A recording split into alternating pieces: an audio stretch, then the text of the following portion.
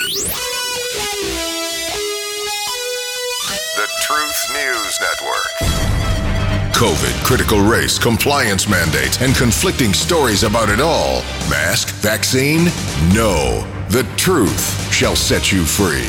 TNN, the Truth News Network, with your host, Dan Newman. Well, have you got it figured out yet? All of it, whatever it is. Yeah, you've got your arms around everything. No more questions, all of them answered, right? You thought you were going to have an easy week, maybe. Maybe you thought it was going to be a tough week. Either way, I hope you had a good week. Make a good week. Make it yourself. Don't rely on everybody else to do things for you. You know what? Regarding satisfaction, fulfillment, joy, all those things that we all pursue, regarding that, you know who has the biggest input into that, all of that? You do. We all have our own lives, and we all invest in our own selves. We invest in our own lives and whoever we bring into our own lives. And so the more we invest, the more we're going to get out of it. Think about that. I'm a family guy. I have a really good family. Wife of 47 years, 3 children, 6 grandchildren. Just everybody has their own individual deals going on. I mean, let's face it. 6 kids, 3 of them in high school, 2 out of high school, 1 in junior high school.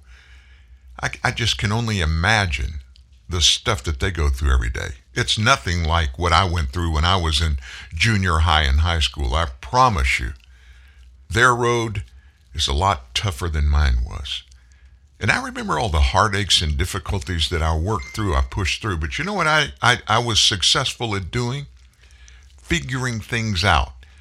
I'm a thinker. I'm inquisitive. I always ask questions. But I don't ever stop at just asking a question about anything. I get the answers. And whatever the hard work that is required to do to get those answers, I'm all in. That's probably the best thing I've ever learned in my life, was you get out of it, meaning you get facts and information out of it, directly proportionate to what you're willing to put in to get those things. You get out of a conflict with another person, maybe in your immediate family, maybe at work, maybe at school. You get out of those conflicts just exactly as much as you're willing to put into it to resolve them. That's the way life flows, folks. And instead of that, we're kids, especially our kids, but we're living in a world in which those are no longer the accepted norms, the normals. Nobody wants to get involved in any real meaningful conversation or to find real meaningful resolution when there are conflicts. Nobody seems to want to do that anymore. So what do? They just throw up a wall. Throw up a wall. That's where that term, you've got your truth, I've got mine, came from. There's no such thing as a truth for you and a truth for me regarding the same topic, folks. The truth lives in a vacuum. Reality lives in a vacuum. And we can't change those things even though we think we can. We've got to find ways to fit into that world. I'm not talking about necessarily compromising. I'm talking about getting understanding of all of those issues that we face. And I don't care what issue you're talking about. Maybe you're getting a spat with your spouse. Maybe you got a kid that's belligerent, rebellious. Maybe you got problems at the office. There's somebody that sits in the cubicle next to you that you can't stand. They can't stand you. How do you reconcile all of those things? Well, the first thing you do is dig down and get the facts. And then you look at those facts, get to a point where you understand them, and then slow down for just a minute. Don't just start screaming and hollering and spouting, here are the facts, you're wrong. Don't do that. Sometimes the best way to work through a conflict is just to sit down and be quiet and wait. and wait. Typically, when you're willing to do that, it'll work out. The Bible says in your patience, that's where your peace is, in your patience. Patience is not a whole lot of fun to live through, is it? But maybe we ought to just slow down a little bit and work through those things. That's your Friday lesson. You got that absolutely free of charge. Hey, everybody, welcome back to TNN Live. Congratulations on getting through, well, one more day, but getting through the big part of a very, very contentious week in our nation.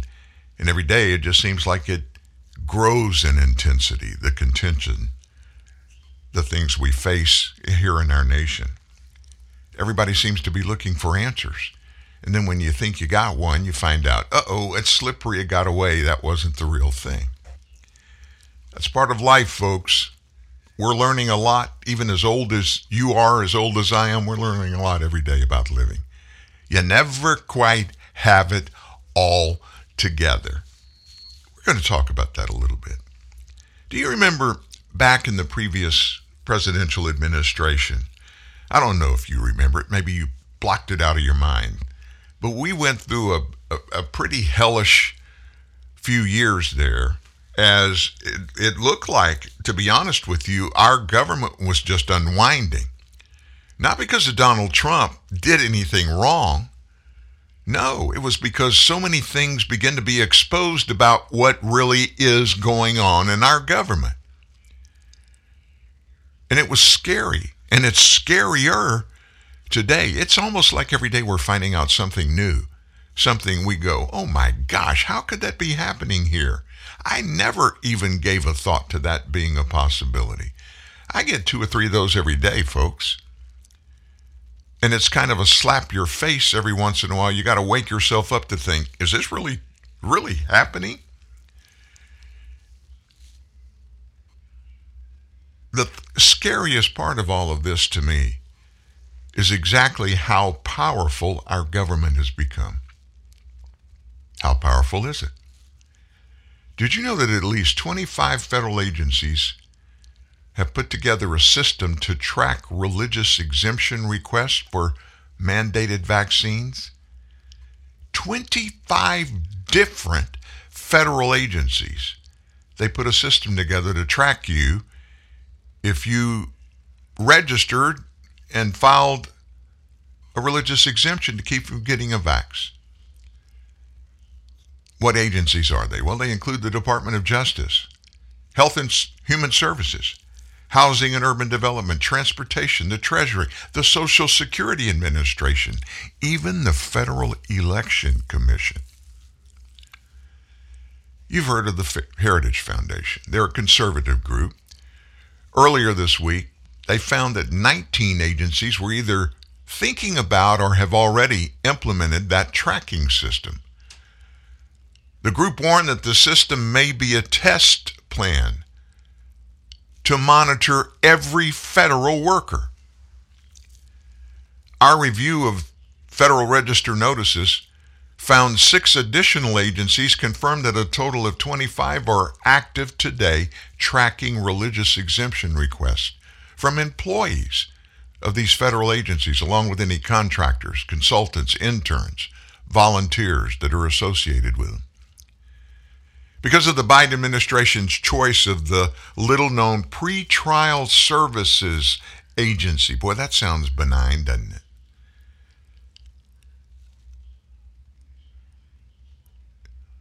The little-known pretrial services agency, that's what the Biden administration chose to implement the database. The Heritage Foundation called the system a test run for a nationwide database of every religious exemption request made by every federal worker that did so. The Pretrial Services Agency, they gather information, make recommendations about newly arrested defendants in the criminal system of the federal government. It's likely the Biden administration is using some, if not all, of these agencies to stealth test a policy that it intends to roll out across the whole government. That's according to attorneys for the Heritage Foundation. Notices of the new tracking system were only made public in the Federal Register, the daily journal of the federal government. It just happened. News of the system drew criticism from, as you can imagine, quite a few conservative officials. Missouri Attorney General Eric Schmidt wrote, "The Biden administration must immediately dismantle this Orwellian database." He made that on regulations.gov. "There's no freedom under our Constitution," he said, "more sacred than the freedom of religious expression and practice." He called what the government is doing alarming, said it had a chilling effect on a citizen's exercise of religion. The AG directed his comments specifically to Pete Buttigieg, Secretary of Transportation.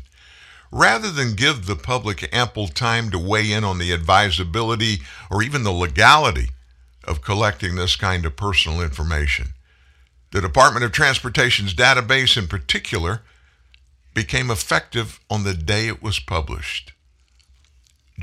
Attorney General Eric Schmidt, Missouri said, "None of the notices that are in the Federal Register announcing the tracking system say why the religious exemptions were being tracked or what the Biden administration plans to do with that information collected." That's a good one, isn't it?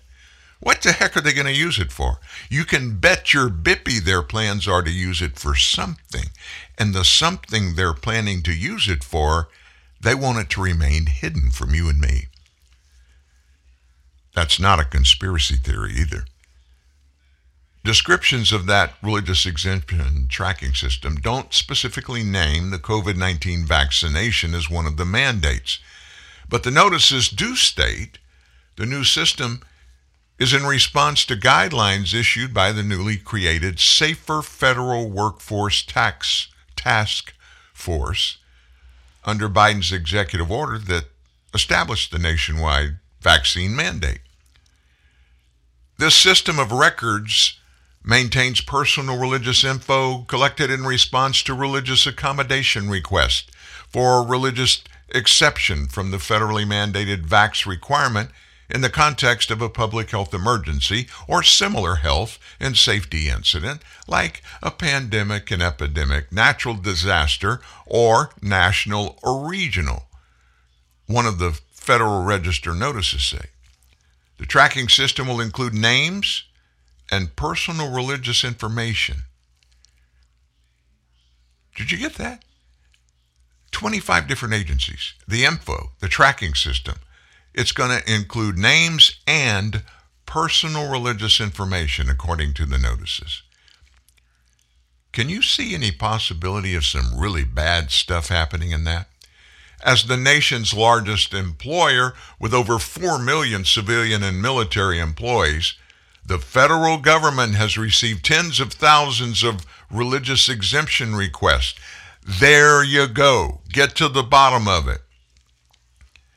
The federal government doesn't like religious people. Seriously.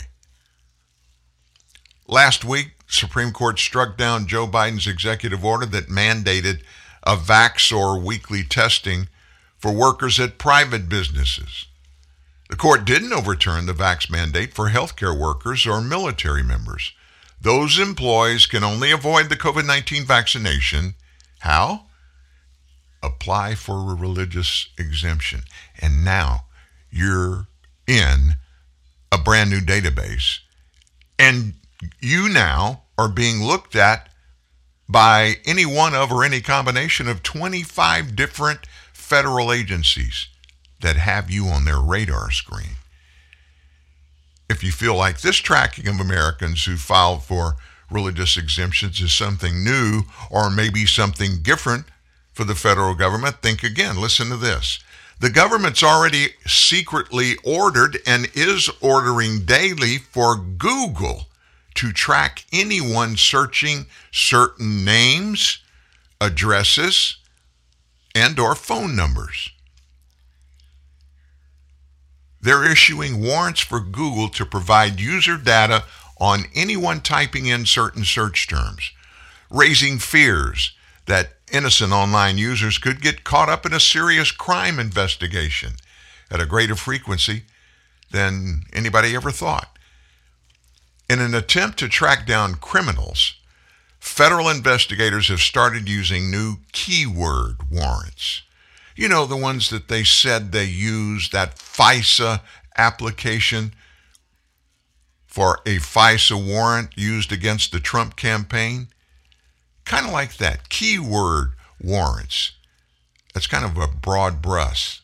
Yeah, we want to look into and go online, and we want you to pull a report that gives us the names, the phone numbers, the addresses, what religious affiliation they may have for every left-handed white person from Florida. And they say it's in an attempt to track down criminals. Google has to respond to thousands of these warrants every year. But the keyword warrants are a relatively new strategy used by the government, and they obviously are very controversial. Trawling through Google's search history database enables the cops to identify people based on what they might have been thinking about, for whatever reason, at some point in the past. Think about that.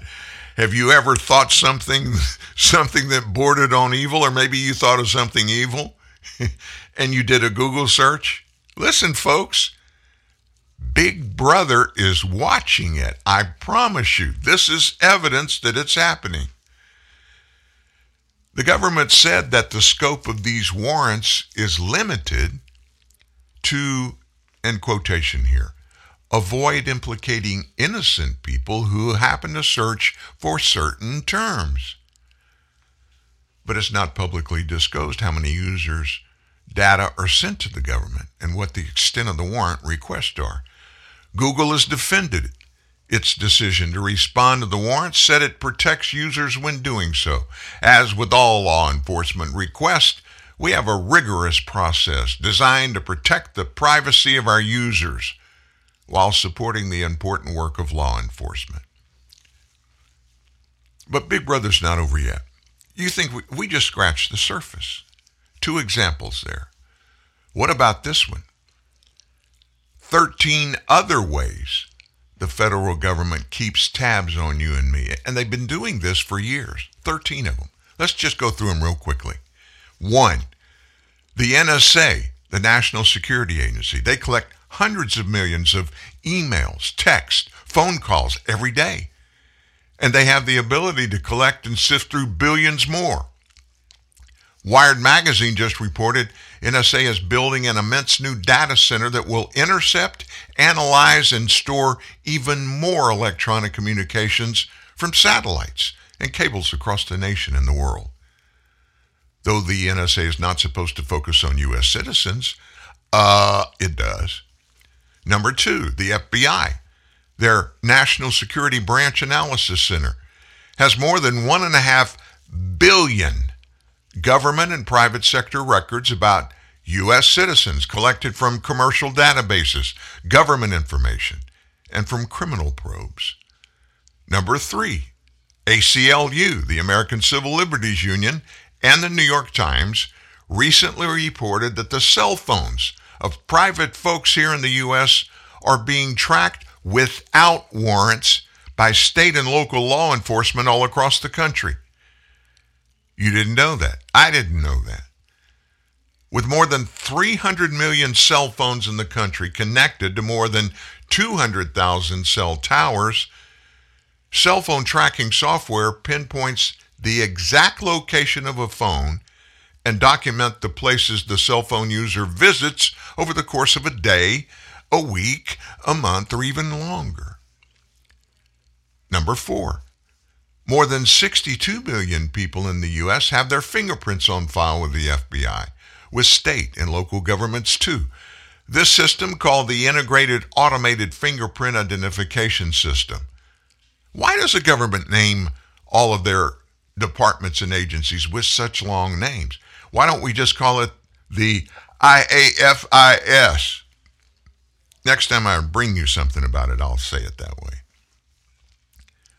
Well, that IAFIS shares information with 43 states and 5 federal agencies. This system conducts more than 168,000 checks every day. Number 5, over 126 million of their fingerprints, photographs, biographical info accessible on Homeland Security's automated biometric identification system. It's called IDENT for short. This system conducts about 250,000 biometric transactions every day, 365. The goal of this system, provide information for national security, law enforcement, immigration, intelligence, and other homeland security functions. 6, more than 110 million people have their visas, and more than 90 million have their photographs entered into the Department of State's consolidated database. This system grows by adding about 35,000 people every day. This system serves as a gateway to the Department of State facial recognition system, to IDENT, and also to IAFSIS, that other big long name. Number 7, DNA profiles of more than 10 million people. You can get them in the FBI Coordinated Combined DNA Index System. Your genomes are on file, and the FBI looks at your DNA. Can you figure that out? That's nuts, folks. It's nuts. Number 8, info on more than 2 million people kept in the Intelligence Community Security Clearance Repository, commonly known as, this name just boggles the mind, scattered castles. That's what they call this. Most of the people in this database are employees of the Department of Defense and other intelligence agencies. Number 9, speaking of the Department of Defense, the DoD also has an automated biometric ID system to support military operations overseas. This database incorporates fingerprint, palm print, face, and iris matching on 6 million people and is adding 20,000 more every day. Number 10, info on over 740,000 people is included in the Terrorist Identities Data Mark Environment, TIDE, of the National Counterterrorism Center. TIDE, TIDE, is the U.S. government's central repository of information on international terrorist identities. The government says that less than 2% of the people on file are U.S. citizens or legal permanent residents. I wonder if that's true. The government, they're never going to lie, right? They're going to tell the truth all the time. They were just given permission to keep their non-terrorism information on U.S. citizens for as long as 5 years.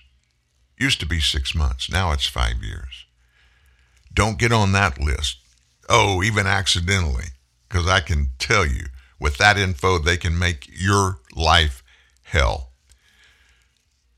And probably because I just said that, I'm on some of these databases if I'm not already. Number 11, tens of thousands are subject to facial recognition software. Everywhere we go now, folks. The FBI has been working with the North Carolina Department of Motor Vehicles, of all entities, and even other state and local law enforcement on facial recognition software, and they got a project name for it. Face mask, go figure. Why don't these other agencies come up with these cool names? Let's call this project Face Mask. For example, the FBI has provided thousands of pictures and names to the North Carolina DMV, which runs those against their photos of North Carolina drivers. The Maricopa, Arizona County Sheriff's Office alone records 9,000 biometric mug shots every month. Number 12, the FBI operates another one, folks, Nationwide Suspicious Activity Reporting Initiative, abbreviated as SAR. They collect the analyses, observation, or reports of suspicious activities by local law enforcement. You know, those bad, evil cops. With over 160,000 suspicious activity files, SAR stores the profiles of tens of thousands of you and me and legal residents who are not accused of any crime, but who are alleged to have acted suspiciously. And who determines what you do and how you act is or is not suspicious? They do. Number 13, the FBI admits it has about 3,000 GPS tracking devices on cars of unsuspecting people in the U.S. today, right now. Even after the Supreme Court decision authorizing these only after a warrant for probable cases has been issued. Yes, some call people who actually believe that George Orwell got it right about Big Brother in his novel 1984. They call people like that conspiracy theorists. And the belief that the federal government is actually surveilling private Americans, a conspiracy theory. Call it what you want. It actually is happening. How do we know that? Well, besides the verified, documented, and truthful information put on your memory cap with me. Remember, once again, that fraudulent affidavit filed by then FBI Director James Comey to beg the FISA court to issue a warrant to surveil the Donald Trump campaign headquarters. Remember that? The application for that warrant contained fraudulent information that James Comey and the FBI added so that they could and did illegally obtain that warrant. We could go all day about that because what they did is a violation. It's a felony violation. Somebody should pay the price for that. Fraud in a FISA warrant application. And then they renewed that FISA warrant, the same one with the same information 3 more times. That's not opinion, folks. It actually happened. It happened again, and it happened again, and it happened one more time. Nobody got caught. Well, they did eventually in the Mueller investigation, but nothing happened to any of them. Why? Because they're part of this Big Brother thing, and they look after their own. All this continues to happen in scary numbers of ways that we have no idea are even being used. If we know about these, 13 of them, how many more do we not know about? Big Brother, folks, is real. Now, am I giving you all of this, the story yesterday? Am I giving you all this to scare you? No. I'm giving you all this because nobody else is giving you all this stuff. And you're an American citizen, right? Everybody in the room, you're American citizens, raise your hand. Wow, look at all those hands going up. There's nobody in the room but me.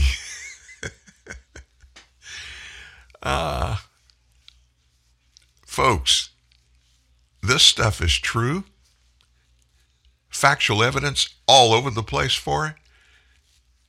And you know what the scariest thing is of all of this? They don't give a rip that you and I know about it. They don't care. They don't even try to hide it anymore. That should scare us more than anything else. Wow, what a way to start the show today, huh? Some more facts.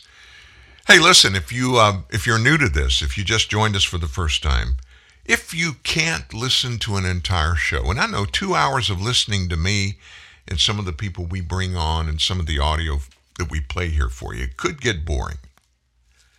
I'm offended that you would ever get bored. But, folks, I respect your time. But if you want to make sure you never miss anything, you can always go to truthnewsnet.org and look up the stories of each day. You'll remember it, and the dates are up there. If you missed a show on, let's say, Tuesday of this week, go to the story we published that day. Down at the bottom, you'll see the day's show, the 2-hour show in its entirety. And to access it, all you got to do is click on the go button. It's all there for you. And then if you're an Apple podcast or a Spotify podcast or a iHeartRadio podcast or a Stitcher podcast or TuneIn now podcast holder or member, or you have access to those, anywhere in your car, anywhere you're going, take your phone out. Every show is on each one of those outlets in the 2-hour format. All you got to do to get to it within their system is when it comes up, just type this in the search bar, TNN Live, the name of our show. And the whole menu of the shows will pop up immediately. The latest show is at the top, and in the title, they're all dated. So if you miss a show like Tuesday of this week, which was the 2019, the 18th, just go to the 18th and you can listen to it all there for free. Gratis. We want you to never miss a day because we want you to know the same things that we know. Boy, I'd love to know all the stuff that you know too. Spreading the truth around, the reality around, pointing each other to sources that really give out the true stuff. That's the only way we're going to get through this thing. And we got to do it, folks. We got to do it. And we got to do it together. Here's the latest traffic report. Looks like miles of trouble-free driving with Napa Auto Parts. Your local Napa Auto Parts dealer in Modesto has a full line of quality parts for your car or truck. Napa Auto Parts keeps America running, and Modesto Auto and Truck is ready to keep your vehicle running in tip-top shape for years to come. So if you think your car or truck needs help under the hood, think of Napa Auto Parts at Modesto Auto and Truck Parts, 924 G Street in downtown Modesto, 529-8342. 529-8342. Ah, luxury. The aroma is full-bodied, the flavor is decadent, the touch divine, and the drive? Yes, the drive of luxury is simply infinity. Introducing the Infinity Luxury Test Tour. If you think you are familiar with luxury, you haven't driven an Infinity. Infinity of Elk Grove invites you to truly become familiar with luxury and take a luxury test tour. It's like a test drive, but with more luxury. We invite you to drive luxury to luxury, not for an hour or even a day, but for an entire weekend. Your choice. Select your Infinity and motor off to a luxury weekend in Lake Tahoe or Napa Valley. And yes, all the luxury is on us. Introduce yourself to luxurytesttour.com and truly become familiar with luxury. Infinity of Elk Grove is literally giving you the keys to a luxury experience like none other. luxurytesttour.com. Drive luxury, drive infinity. Infinity of Elk Grove. Expect more. I'm a Verizon engineer, and today we're turning on 5G across the country, including right here in New York City. With the coverage of 5G nationwide and in more and more cities, the unprecedented performance of ultra-wideband. It will change your phone and how businesses do everything. I'm proud because we didn't build it the easy way. We built it right. This is the 5G America's been waiting for, only from Verizon. 5G ultra-wideband available only in parts of select cities. 5G nationwide available in 1,800 plus cities. In a world of sizzle over substance, in a world where the evidence doesn't stand taller than the agenda, in a world where the facts are not compelling enough to convince, you're enrolled in a university of reality. TNN, the Truth News Network. And again, Professor Dan Newman. We're all in this together, too. You're part of this family. Join us. You can subscribe so you never miss a story, and it makes it easier to get to. Now, let me make it very clear. Subscription here doesn't mean anything. We don't sell anything. We don't ever send out mass emails. We're not in that type of business. None of what you see and hear here cost you a dime. None of it does. But what we want you to never happen is to miss something that we have going on, because it's all important. So, at the bottom right hand of the front page of truthnewsnet.org, there's a place to subscribe, and I'm putting the word subscribe in parentheses, because quotation marks, because it's really not a subscription. But what will happen with just your name and your email address, every time a new bit of content every day, one time a day, content goes up on our site, we want to make sure that you don't miss it. So on the site, every new story that comes up, there's a link to it. So what does that mean?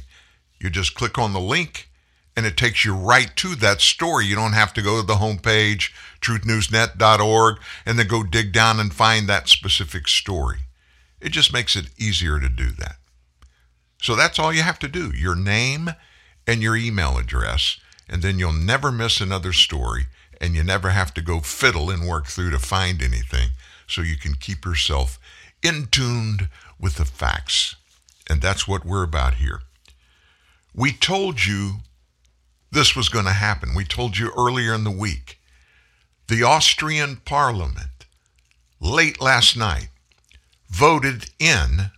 gave their approval to their new mandatory vaccination policy, which includes every adult over the age of 18 who have their primary or secondary residency in the country. If you got a country home, if you live in France or the UK or maybe the Western United States, wherever you live, and you're in Austria and you're a resident, either part-time or full-time, you must be vaccinated for COVID-19.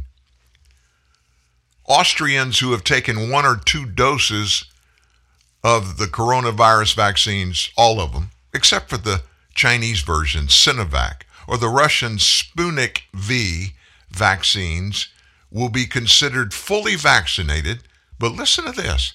If you refuse to get vaccinated, you're going to get fined $4,072 every month.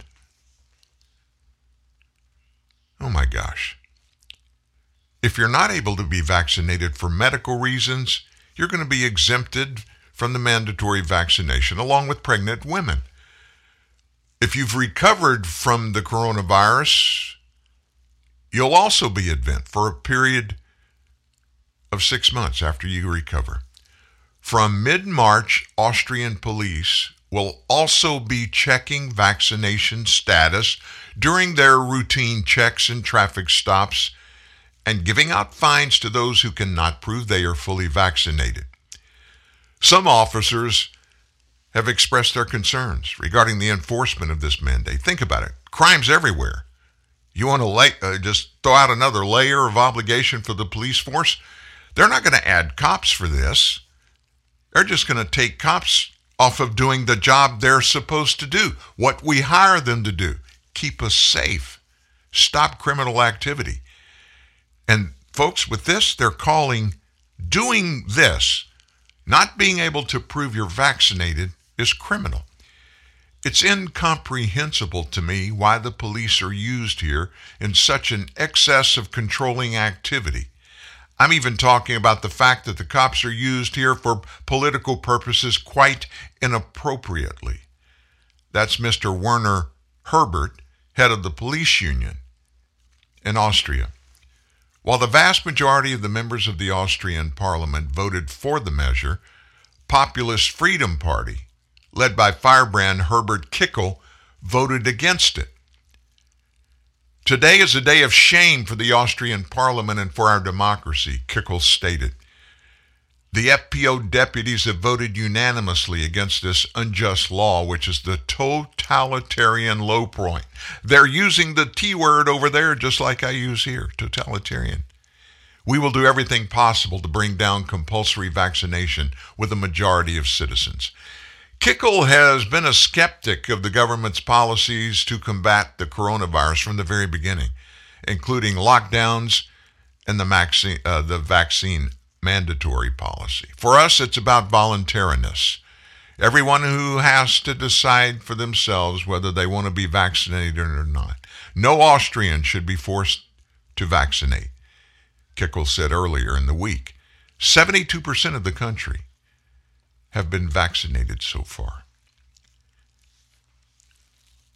I would say something that would make you think a little more. And I'm just sitting here. Should I say it? Should I say it? Okay, I'm going to say it. Don't think that can't come here. Don't think it can come here. Here's what I recommend you do.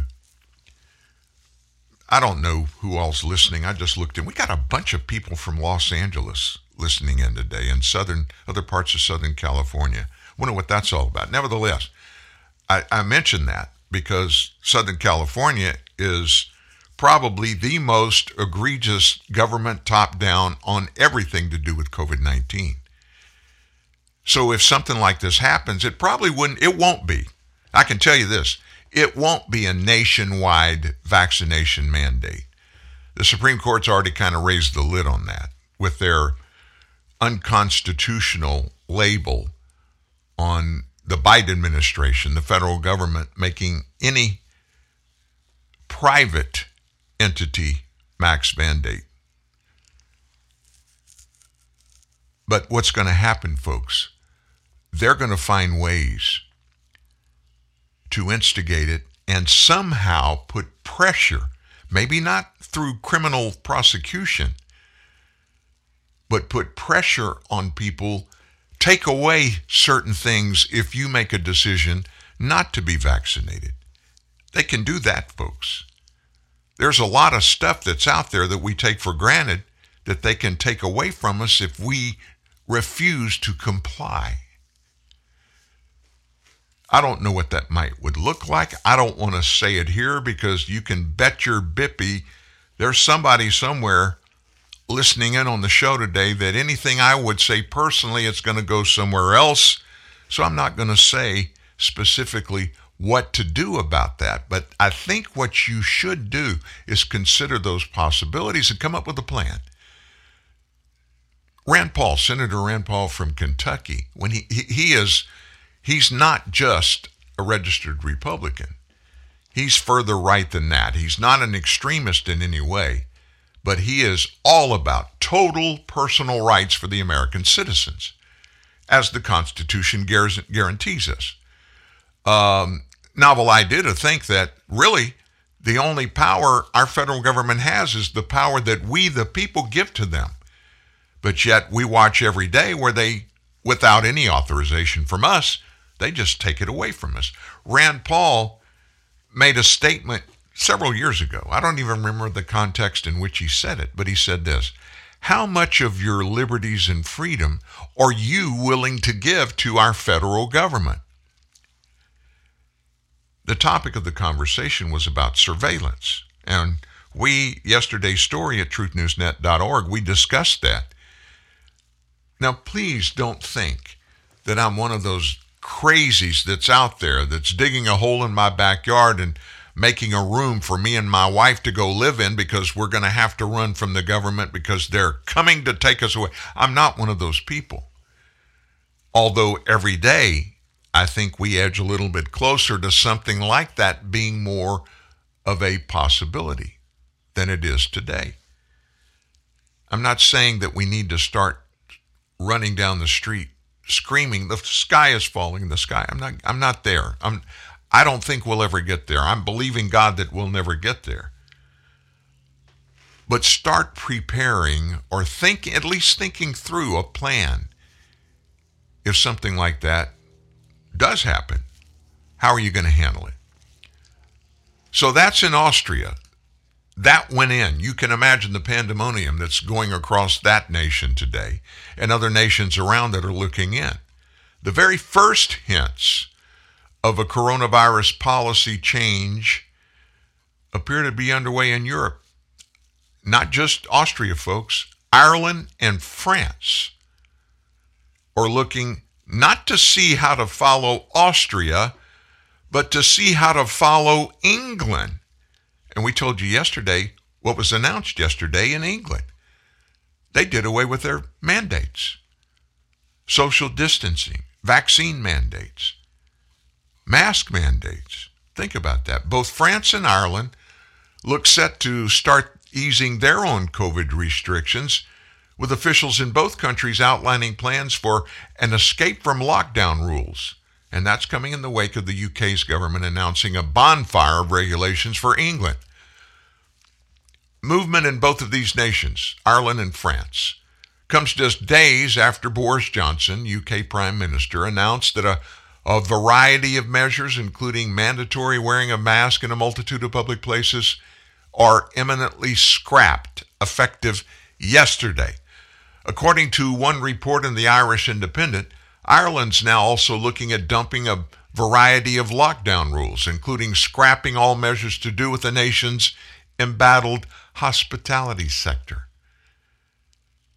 Reports are that the nation's National Public Health Emergency Team has also recommended the end of the nation's internal system of vaccine certifications, potentially putting an end to the banning of unjabbed individuals within the country from indoor dining, among other amenities, unless they can prove they have recovered from COVID. Now see, banning from indoor dining if you didn't have a certification that you had been vaccinated. I mean, folks, we're already right up to the edge of the precipice, aren't we? I mean, we're right there. I can't imagine the horror we will experience if somebody finds a way, and there are plenty of people that are looking for that way and have the power to do it, push us over the edge of that. We're right up to the edge. We don't want to go over the edge, but think through a plan for you and your loved ones if that ever happens. The paper reports a negative COVID test has never been sufficient within the country as a method to bypass these restrictions. They're going to change that. France, meanwhile, has also published its plan to escape lockdowns, with the nation's Prime Minister Jean Castex unveiling a timetable for scrapping restrictions. He announced it yesterday. Starting from February 2nd, France will begin rolling back some of its more draconian restrictions, like mandatory wearing a mask outdoors. Nightclubs are also set to reopen on February 16th. Castex noted that the government may even consider suspending its regime of vaccine passes should the situation surrounding the virus further improve within the country. It looks like maybe common sense is taking hold.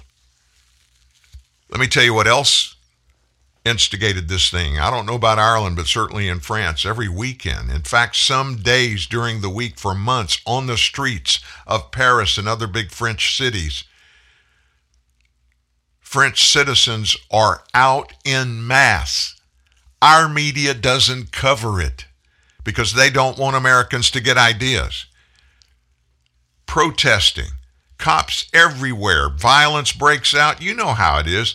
You put a bunch of angry people, I don't care what country we're talking about, but people that are angry with what their government's doing or not doing, they're going to get up in arms. Not literally, but get out there to make sure those governments know how unhappy they are, the people are, with what those governments are doing. Folks, this kind of thing is happening everywhere around the world, and pretty much at some point, somewhere, it always is. Iran, we never talk about it. The Iranian citizens, they're in the streets every day going crazy about what's happening top down in their government. There are no individual freedoms in that nation. The religious zealots at the top, they control everything. We're blessed that we haven't had to deal with this kind of stuff, but it is out there, and it can happen, folks. It can happen. Now let's get away from this. Let's go into some other stuff. You wanted to do that? Well, guess who is back in the bullseye of a bunch of different people in the United States? Been kind of quiet for months about Hunter Biden. Biden's back in the news because some really bad news has come to life about Hunter Biden. Factual information. Now, let me just say this. The big thing about Hunter Biden is not Hunter Biden. Now, I know he would be thoroughly offended if he was listening, and he may be. Who knows? Hunter, if you're listening, listen closer. This is about you, buddy. Hunter, we know, has gotten involved in a bunch of things that him doing it solo is just suspect. Why would Hunter be doing this unless, and it's the unless part of that that keeps people with the big question mark about Hunter Biden, from that missing laptop I've seen some of the videos that came off that laptop. Folks, I can tell you this. Some of the content from that, it's not pornography. It's just crazy violence. And it's the kind of stuff I would never think would happen. I don't think anybody would do that. But when you look at my son, when you look at our daughters, look at the way they are now. They're all three in their early 40s. Look at their lives. Look how they act. That in large part is because of what they were taught, how they were brought up, the environment in which they were raised by Marianne and I. Your kids, the same thing. What our kids do and how they live, always, a big chunk of it is going to come from what they learned from mom and dad. That's the way it's supposed to happen. So, in the context of that thinking, what the heck is going on with Hunter Biden? Where'd that come from? You know what I'm saying? We need to think about those things. But anyway, from the very beginning of the Hunter Biden stuff, and it was not just the laptop, it was a bunch way before. Did you know, and we've covered, I've brought this to this show before, Hunter Biden, no official position in the U.S. government. The only thing he's ever been is Joe Biden's son. That's it, period. He is and has been involved at the highest levels of really big corporations and money internationally for years. Now, how can that happen? He's a attorney, and I'm doing the quotation marks in the studio here because he's never been a good attorney, but he's always been part of a legal firm. That just gives him some credibility and, my firm. Well, he's also got an investment firm. He's had one or two of them before. He has no background in big investments. He knows nothing about investing. That Burisma holding company in Ukraine that we've heard all that about in the last 2 years, that's just a fly on the board, on the table of what he's involved in. And he is under fire again. For what? Now, this Fox Business exclusive, Hunter Biden and a former Biden aide invested in two Chinese companies with ties to the top levels of the Chinese Communist Party and its military. Emails show that as recent as 2017, Hunter's private equity firm held a 5% stake in Harv's amusement parks and interest in Harv's sports and entertainment. Both are backed by China's development bank tied to the Chinese military. The emails added that Harv's was partnering with NBA stars Magic Johnson and LeBron James in 2016 to host an NBA global game in China. In 2020, Harv's announced it was partnering with NBA China to bring basketball-themed entertainment centers to the country. No wonder LeBron James is always apologizing for the CCP. The revelation coming as more are asking for answers from the Secret Service on Hunter Biden's government-sponsored travel to Russia and China, among other places, during his time, under his father's time as vice president. So far, we have not heard the details from the Secret Service. So there you go. Now, let me give you some more news.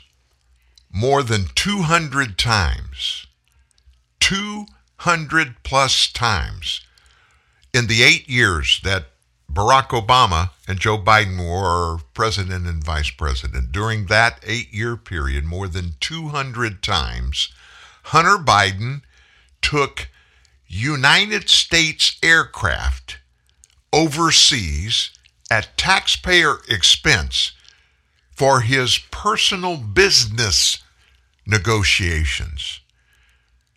A big chunk of those trips were to China and Ukraine and to Russia. Those are documented facts, folks. How in the heck would that be authorized? How in the heck was it allowed to happen? Let me just paint you a scenario that I can see. Barack and Joe sitting in the Oval Office. Look, Mr. President. Oh, excuse me.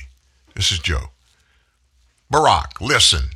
We've got all kind of information and knowledge of what's going on in Europe. And you don't have a lot of experience there. So let me kind of take the lead on this whole thing. Russia's invading, or they took just this little chunk of Ukraine, and they may come back again. But we need to get in a real close relationship with the leadership in the nation of Ukraine. And so the way we can do that is go over there. Hunter can go over there. I mean, he's a lawyer. He can go over there and sit down with some of those business people over there and help them get things kind of shaped up. Barack Obama, sure. That's a great idea. Open the door. I don't have time to mess with all the stuff going on over there in Ukraine. Y'all handle that, Joe. I can picture something like that happening. And then later, after Hunter leaves, Joe comes back and says, listen, Barack, there's a chance to make some money there. There's some opportunities there. We'll let you know when the door is open. If it opens up, we'll let you know about it. I can see that happening. Folks, whenever you wonder about evil in anything, always ask this question: where's the money? Where's the money? Hunter Biden gets on the board of Burisma Holdings. He forms a relationship with the wife of the former mayor of Moscow. He gets $10 million from her. For what? Nobody knows. All kinds of wire transfers going all over.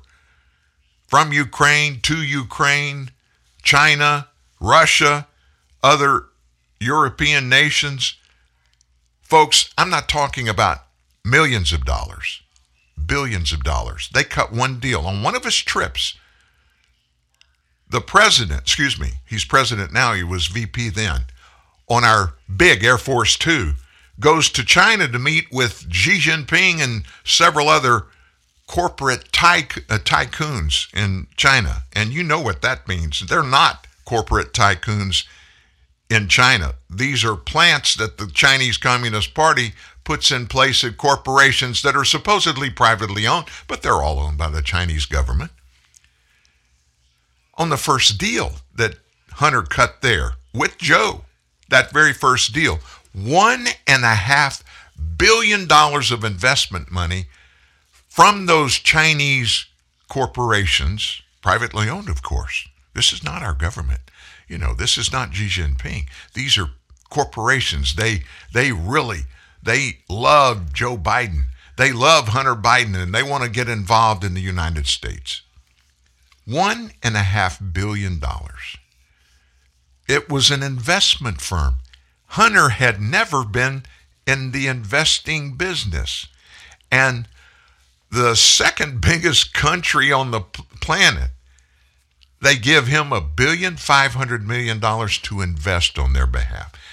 Anyway, it's bad enough that he got those 220, I think, 222 or 223 plane rides that you and I paid for. Do you know what it costs to take, and the kind of jet, international jet that this would go to Northern Europe, Eastern Europe, and China? We're talking about a plane that if you want to go rent it, and the ones that our military have are Gulfstream, G5s, G550, 650s, which are the big ones that seat like 17, 18 people. And it costs in fuel to operate $10,000 an hour. That's the cost, folks. Think about the cost of flying round trip to Beijing from the U.S., from Washington, or even Ukraine, or even Western Europe. Private business, and you and I paid for it. The big question is not, is there corruption there? Listen closely. The big question is, there's two of them, two questions, big ones. Will we ever know the extent of the corruption? And two, will all the people that are involved in it be held accountable?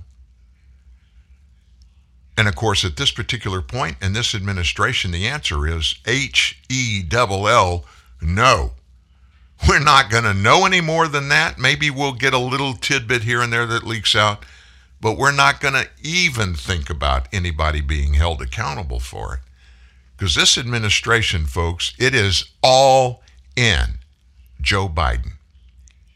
He's doing such a fantastic job. We just need to back away. For anybody that thinks anything's not good going on up there right now, oh my gosh, the Democrats in the House of Representatives, they've got all their stuff together. Democrats on the Senate side, they can't get anything done because they can't get the filibuster canned. And then there's the White House. They control all three entities of our federal government that are involved in making laws and spending our money and making all of our policy decisions. They control them all, but they can't get anything done. Why? Because guess what?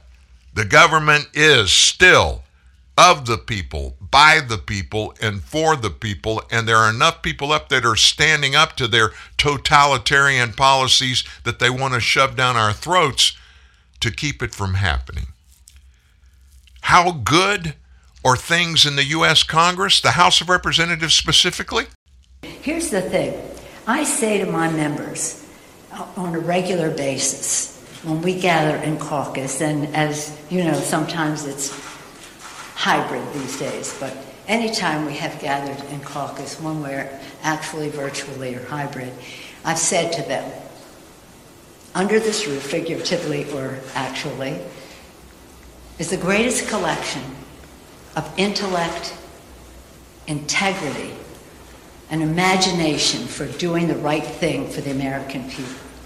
Intellect, intelligence, and imagination for doing the right thing for the American people. That's who Nancy Pelosi says is controlling the House of Representatives.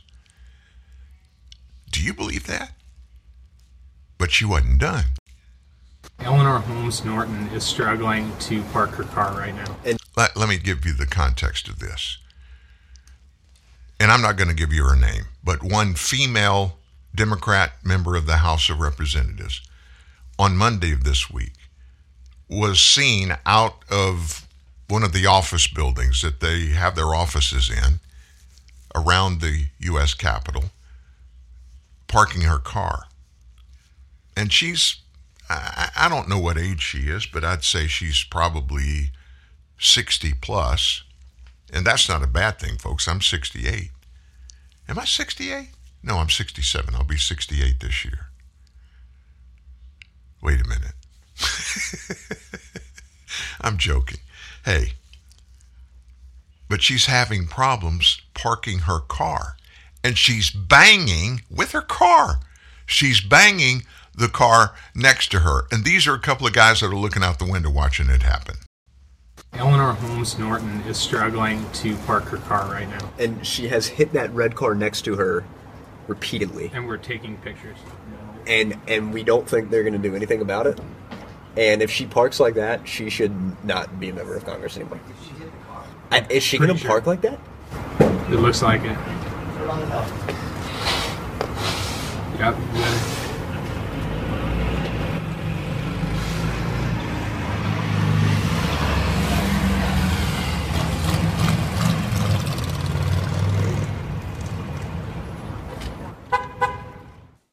Under this roof, figuratively or actually, is the greatest collection of intellect, integrity, and imagination for doing the right thing for the American people. I have great confidence in the integrity of my members. They are remarkable. From the speaker down, folks. Let me tell you, you could do this.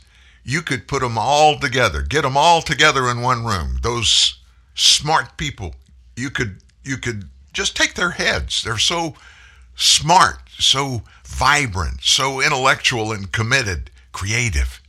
You could put all their heads in a pile. What are you talking about, Dan? Yeah. Put all their heads together in a pile and make a pretty sizable rock pile. But Nancy says it's full of so much integrity and honesty. It's scary. Yeah, it is. But you know what? You got to chuckle. If you don't, you're going to cry. And crying gets squat done in politics today. You can't whine, you can't cry. You just got to look at it, shake your head, and just keep on trucking. And we are going to be fine. I promise you. We are. Undeniably the go-to source for nonpartisan, spin-free news from the world. Real truth, real news. TNN, the Truth News Network. Lowe's knows you're a craftsman guy. You have a lot of tools. Tools for everything you've done around the house. But there's the moment you realize your new project means new tools. Yes. When tool guys need new tools, they start with Lowe's, the new home of craftsmen. Right this way. Have a seat. Hey, where's the food? What kind of meeting is this? There's no food. We just said that so you would show up. What? No food? There's someone we think you should talk to. Hey, Dan, your coworkers told me you haven't done your taxes. I just want to say, you can call a TurboTax Live CPA for help. We'll help you get your refund and get back to your life. You'd really do that for me? Yeah, Dan. It's literally my job. Thanks, guys. So there's no snacks, nothing. I brought kale. TurboTax Live, now with CPAs on demand.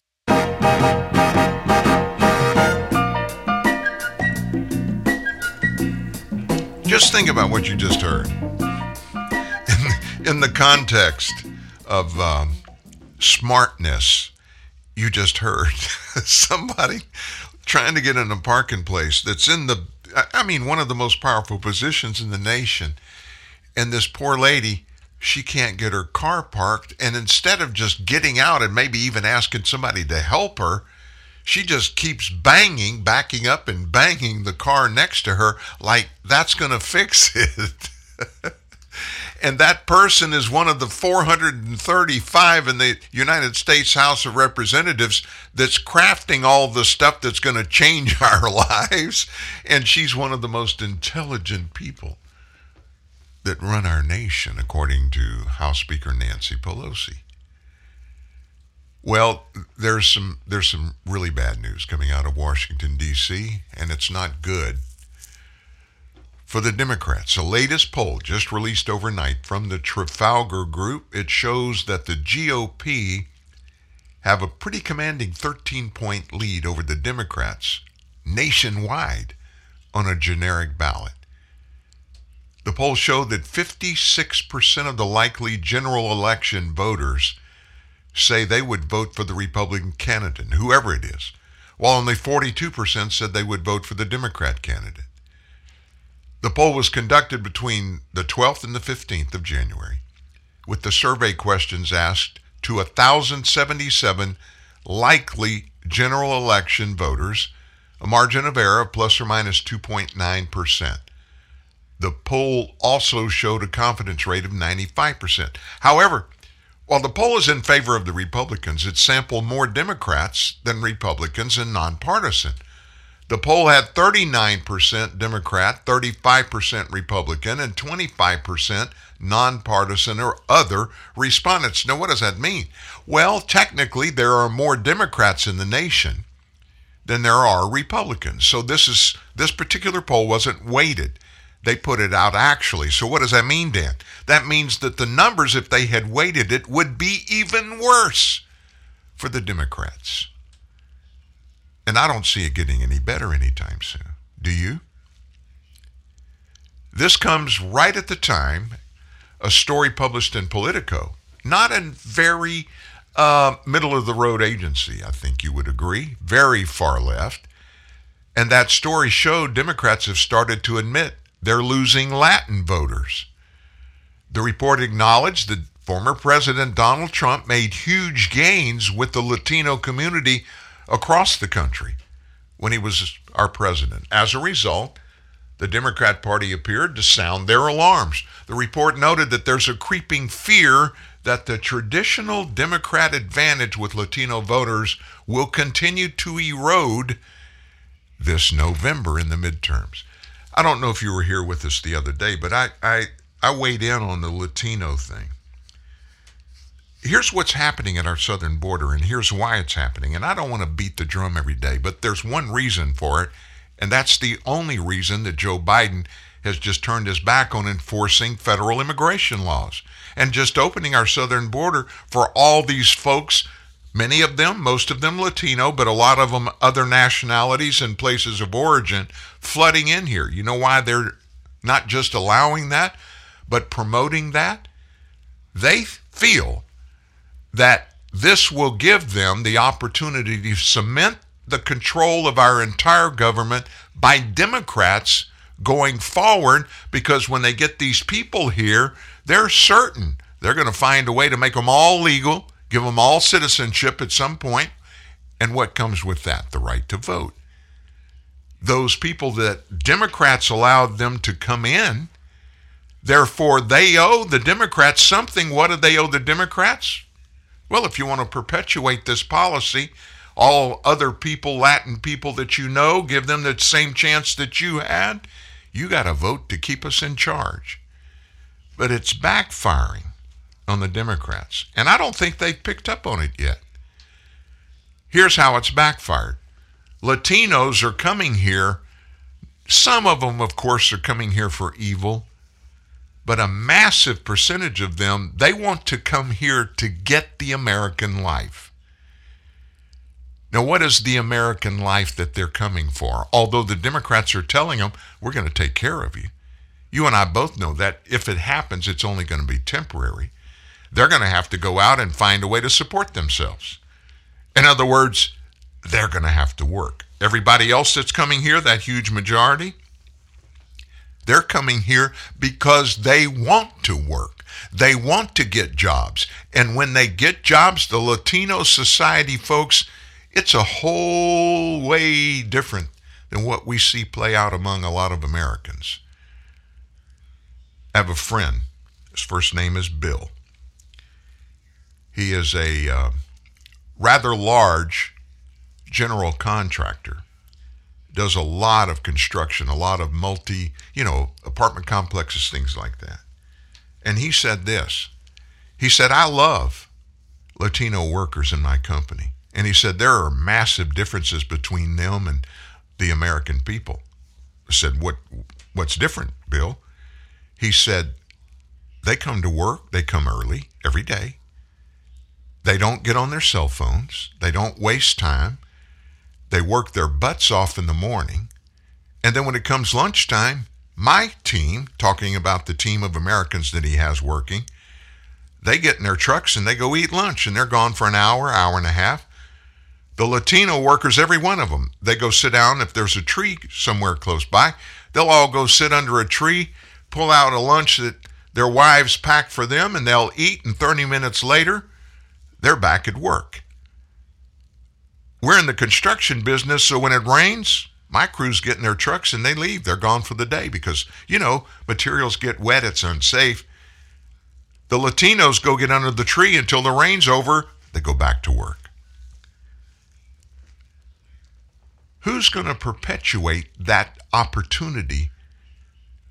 Will a Democrat agenda, the one that they're looking at now, will it make that kind of opportunity available for these hardworking Latinos to come to the United States? No, it won't. But what policies will do that? The policies that support capitalism, where it lifts up the people rather than the government sitting up there and controlling all the money. In fact, folks, these Latino people are leaving their countries where it is exactly like these Democrats in power today want to take this nation. They're leaving those style of countries to come here to live and be part of our true, free, capitalist society. That's why the Latino votes are quickly going away from the Democrats to the Republicans, because the Republicans, on the most part, represent that philosophy. Republican candidates and organizations raised tens of millions of dollars last year to create a sizable war chest, as they're going to try desperately to take back both the House and the Senate this November. House Minority Leader Kevin McCarthy from California, he's gunning for the Speaker's gavel next year. He raised $72 million for the House Republican Conference by himself. Furthermore, in the House, the Republicans' campaign arm, the National Republican Congressional Committee, announced a total of $140 million in last year's off-year fundraising haul. That obliterates their previous off-year record. In the Senate, the Republicans' campaign arm, the National Republican Senatorial Committee, also announced it had an off-year record-breaking fundraising haul of $104 million. So where does all this money come? Most of it comes from a lot of individuals, but a lot of it comes from corporations, big corporations that are in the business of supporting business, supporting capitalism.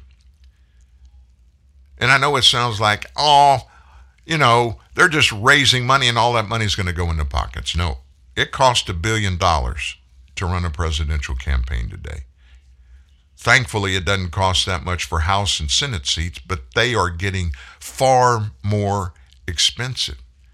And you can watch the tenor of this nation. It goes as the way the corporate and the private contributions go, because these are the entities that need people sitting in one of those 535 seats in Washington, D.C. in the Capitol that are friendly and very supportive of capitalism, not socialism, socialism light, whatever you want to call it. Did you hear about the Supreme Court finding? Texas abortion providers and advocates got a big slap in the face yesterday when the Supreme Court rejected their request for a federal judge to accelerate the legal challenge to Texas's 6-week abortion ban. There was no majority opinion issued. The 6 conservative and moderate justices voted in lockstep with each other, while the 3 liberal justices, that's Stephen Breyer, Sonia Sotomayor, and Alina Kagan, they dissented. They didn't say anything. This case is a disaster for the rule of law and a grave disservice to women in Texas who have a right to control their own bodies. That's Sotomayor. Sotomayor further lamented the Texas law violates 50 years of Supreme Court precedents by creating a private bounty hunter scheme. What that's about is the government's not going to get involved in identifying illegal abortions in Texas. Private citizens, in the law that they passed, it was signed into law, individuals are the ones that report this. And they're calling this, or Sotomayor called it, a private bounty hunter scheme. It's been over 4 months since the bill took effect, she wrote. The law immediately devastated access to abortion care in Texas through a complicated private bounty hunter scheme that violates nearly 50 years of this court's precedents. Today, for the 4th time, the court declined to protect pregnant Texas from egregious violations of their constitutional rights, she added. Where in the Constitution does it mention the A word, abortion? It doesn't. I bet you thought it was in there. It's not. As noted by the New York Times, this ruling follows a decision last month allowing providers to sue at least some state folks to try to block or limit the law. That victory was an empty one, the dissenting justices wrote on Thursday, because the U.S. Court of Appeals for the Fifth Circuit down in my state, New Orleans, refused to return the case to the trial judge. Instead, sent it on a legal detour to a state court. The pro-life organization Texas Right for Life celebrated the decision yesterday, as you can imagine, called it another opportunity to save preborn lives. Simply put, the Fifth Circuit Court is correct, they say, and the abortion industry is wrong. With today's ruling, the lawsuit will continue in the appropriate venue, and the Texas Heartbeat Act will continue to save preborn lives. Through this whole abortion conversation, I just go back to this. We argue over the beginning of life. When does that happen? Tell me that the 4 inches in the birth canal between the uterus and the outside. 4 inches of space is all that determines when that fetus becomes a human. That's the most ridiculous argument I have ever heard of. Just seconds make the difference. And the other thing that I don't understand, my wife has never been invited to a fetus shower. Lots of baby showers, but no fetus showers. Biden got another slap in the face. A poll released by Students for Life of America found that most millennials and also most members of the Gen Z class, that's 18 to 34-year-olds, don't appear to share the Biden administration's radical abortion views. 80% of these younger Americans believe they should have the right to vote on abortion-related policies in their state. In their state, folks, people think that if Roe v. Wade is ever overturned, abortion's done. It's not, folks. There can still be legal abortions in the state if Roe v. Wade is ever ruled unconstitutional. What do you mean, Dan? Well, how did they have abortions before the Roe v. Wade decision back in the early 70s? The legality of that was handled on a state-by-state basis. States determine whether abortion is going to be legal in their state or not the federal government. That's all it does. 80% of these young Americans believe they should have that right to vote on abortion-related stuff in their state. That's up from 66% who said that just a year ago. Also, though jobs, the economy, healthcare, and the coronavirus are top issues for these young folks that are likely to have considerable impact on how they vote, 1 in 5, 20% of those, identified abortion as one of the top 3 issues that will influence their vote. Now, this is a dramatic shift, but let me tell you where it comes from.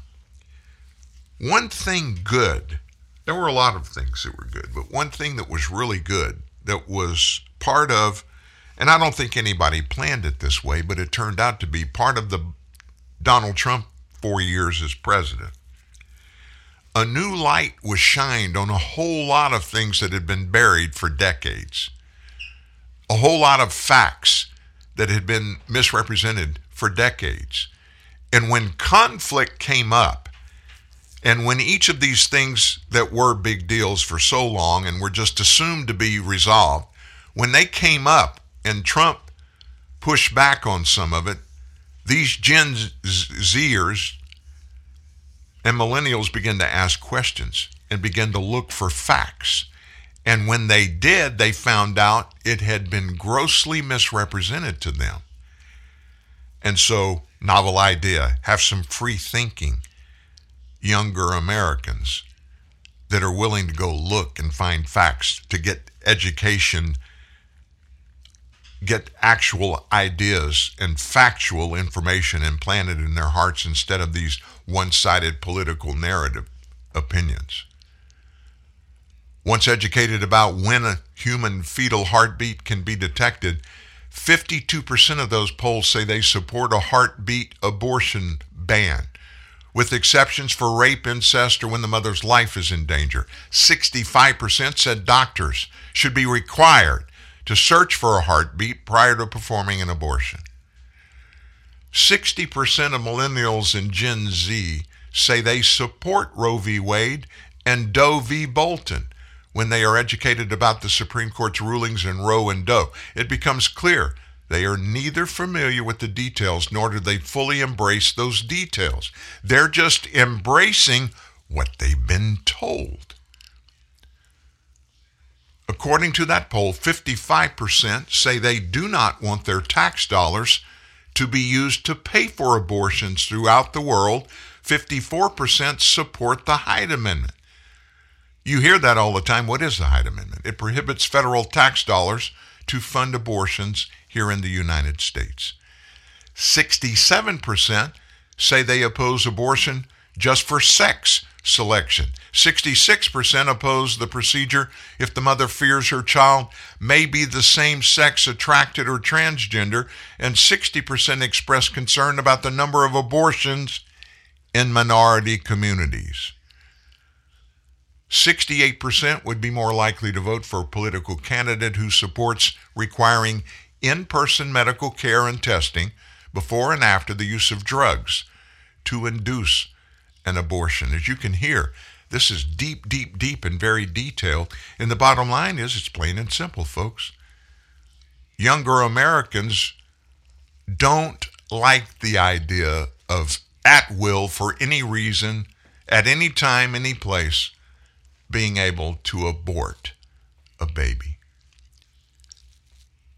In a world right now where everything is topsy-turvy and up and questionable and spooky and all those kind of things, it's comforting to me to listen to and know that maybe, just maybe, this reason, this common sense, is having an impact on young Americans, so that when we decide to take a bow, leave this world, or just get out of the system, in other words, we get old and we're not directly involved anymore, there are going to be some folks that step up and say, we got this, Mom, Grandpa, Grandma, we've got this. And they're going to start doing the right things. That's a good thought, isn't it? You love chocolate. Chocolate. You love M&Ms. Oh, yes. But your tastes have grown up, and you're just not wild about super sweet milk chocolate, so you've been avoiding M&Ms. Yeah. Well, fear no more. Huh? M&M's Dark Chocolate to the rescue. My heroes. M&M's Dark Chocolate Candies. Available wherever fine candies are sold. Biggie bag, huh? It's new from Wendy's. It's everything you ever wanted for just $5. Everything I ever wanted? Wendy's bacon double stack, 4 nuggets, fries, a drink, and the spelling bee medal you lost in 2nd grade because you couldn't spell soliloquy. It really is everything I ever wanted. Get a bacon double stack with a 1/4 pound of fresh beef, nuggets, fries, and a drink for just $5. Wendy's Biggie Bag is everything you ever wanted. Sorry, I'm gonna need all that back. Really? Whether holding down the fort or bouncing back to school, childhood is always in session. So keep feeding us right with Sun-Made snacks, just like when you were a kid. Remember their naturally sweet raisins? Yup, still delicious. And so are Sun-Made's other snacks, like creamy yogurt-covered raisins, sour raisin snacks that taste like sour candy with no added sugar, and Sun-Made's new s'mores and birthday cake bites. All delicious, all made with whole fruit. Sun-Made snacks.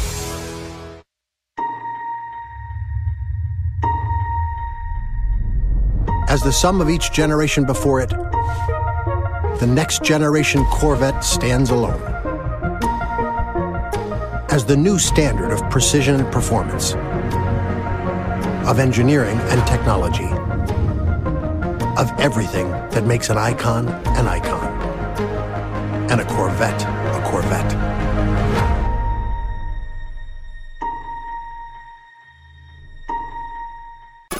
So the left has the squad.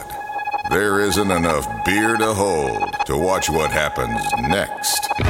You are the army of truth. TNN, the Truth News Network. You know what? That brings up a question. You just heard that. Pete Moss and that bump there. He mentioned the squad. Have you heard anything out of AOC or any of her compadres in the squad regarding this latest rash of craziness in Congress? I haven't heard a peep. That really surprises me. I figured they'd be amped up and right in the middle of it all, telling us all the world was going to burn and we were all going to die simply because we didn't pass those egregious overhauls of the voting system and another $2 or $3, $4, $5, $6 or $7 trillion spending stuff. They've been amazingly quiet about that. I wonder what's going on there. You can bet there is something going on. Well, the turtle, Mitch McConnell, he came out of hiding. He hadn't said too much of late. But in our next two stories, Mitch is right in the middle of it. Yesterday, he was being interviewed on Fox News Channel's special report. Mitch was dismissive of congressional Democrat legislative efforts. That so-called voting rights bill, he just kind of dismissed it. He said, look, I don't think the American people are clamoring for any pieces of Build Back Better. They want us to tackle the problems that they're concerned about, like inflation at the top of the list, a wide open border. We've already talked about the threat against Ukraine. Those are the things the American people are thinking about. The president needs to sync his plans with things that people give a rip about. They've been off this toot over voting rights, for example. 94% of the American people, he said, think it's easy to vote right now. We had a record turnout last year, the highest turnout since 1900 percentage-wise, 120 years ago. Nobody's being discriminated against in voting. The Voting Rights Act of 1965 is still intact. Mitch said, I actually was there to witness it as a young intern here on Capitol Hill. They're making all this up. Why are they doing this? They want a federal takeover of how every election in America is run. That's not how this country has been run for 250 years. It's not what the American people are interested in having them do, since 94% of them already think it's easy to vote. That's a novel idea. Just make decisions based on the facts, right? And he responded, Mitch did yesterday, to Biden's repeated claim that Republicans can't verbalize what they are for. We played that soundbite where he, in that press conference, he just asked those reporters in the room, what are Republicans for? Tell me, what do Republicans believe? What are they for? Nobody can tell me that, he said. McConnell obviously disagreed with that. He said, my good friend the president got it wrong once again. Mitch said, I helped him pass a bipartisan infrastructure bill. I supported in the Senate a bill to deal with China and the computer chip shortage. If the president starts acting like a moderate, like he campaigned and like he was for 40 years in the Senate, we can do business. The reason we've not been speaking recently this year is because he adopted the Bernie Sanders prescription for America. He did that even though he got no mandate for it, a 50-50 Senate and a couple of seats majority in the House, and they couldn't get it through. Mitch added, the American people, like himself, don't want the socialist transformation of America that people like Bernie Sanders and the squad envision. If the president wants to reinvent himself, come back to the middle, we have things to talk about that we can work on together. Now, let me give you a historical perspective. Bill Clinton served 2 terms in office, and a lot of people didn't think he was going to be reelected because of the Monica Lewinsky scandal. But nevertheless, he got elected, even with all that baggage. But what happened, the light went off in Bill Clinton's head. Bill Clinton is a smart guy. That's one thing I could never say about him. He's not stupid. He always was, and he still is, a smart guy. And so he examined the political landscape in that midterm election. And here's what happened coming out of it. He lost the House. He lost control of the House of Representatives. Newt Gingrich was the House Speaker. Clinton actually went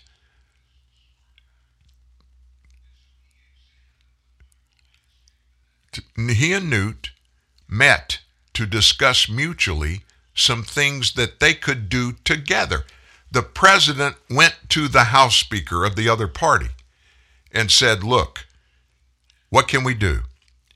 Newt had done his contract to America full of things that needed to happen, be implemented, laws passed, legislation, policies, all those kind of things.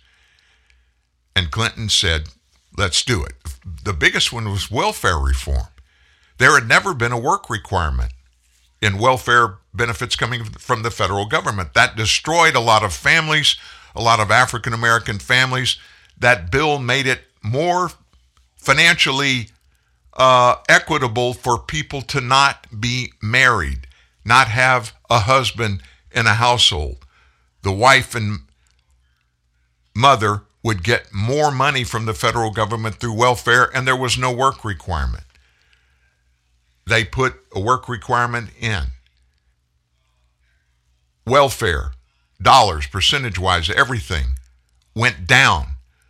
African American employment went up. More families stayed together. That was just one thing. Wouldn't it be interesting if Joe Biden would take a page out of that book and come to the Republican leaders, Kevin McCarthy in the House, Mitch McConnell in the Senate, and said, look, guys, we're not getting this stuff worked out. We're not going anywhere. We're not getting anywhere. The American people want us to work together. What can we do? And hey, basically, I just thought about that. Didn't he tell us he was going to unite us if he was elected? As Mitch McConnell just said, and I'm sure he's being nice, he said he and Joe, they've been friends for decades. They haven't even talked in a while.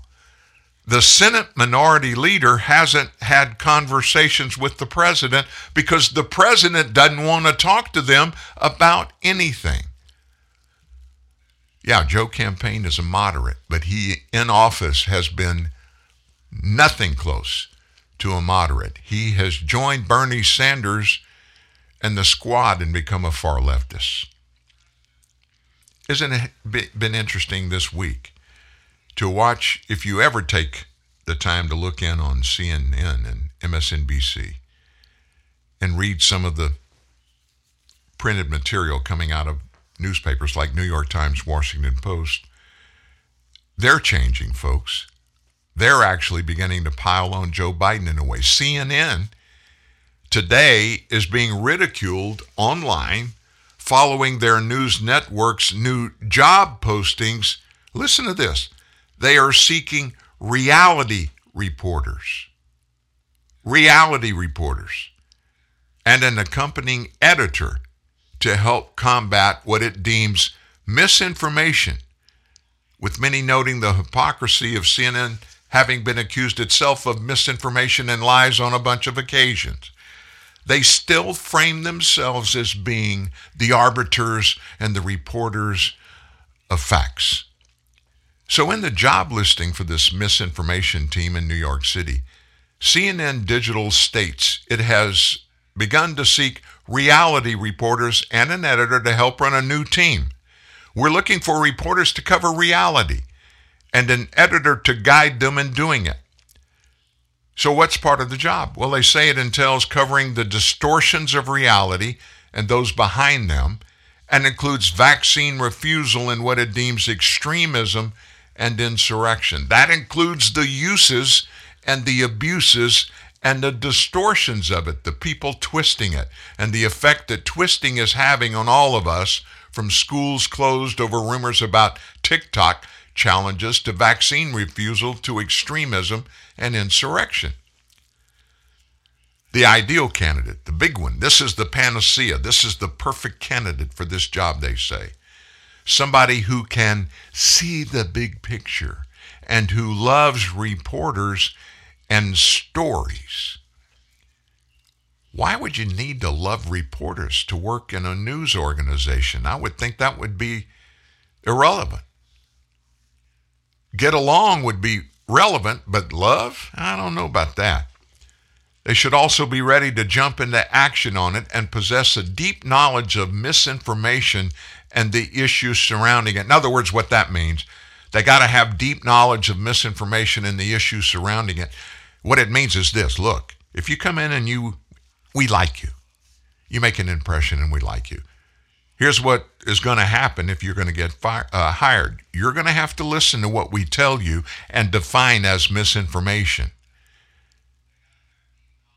It doesn't matter what you think. We're going to tell you what misinformation is, and you're going to have to go dig and find those things and give it to the reporters, your editor, to turn into stories.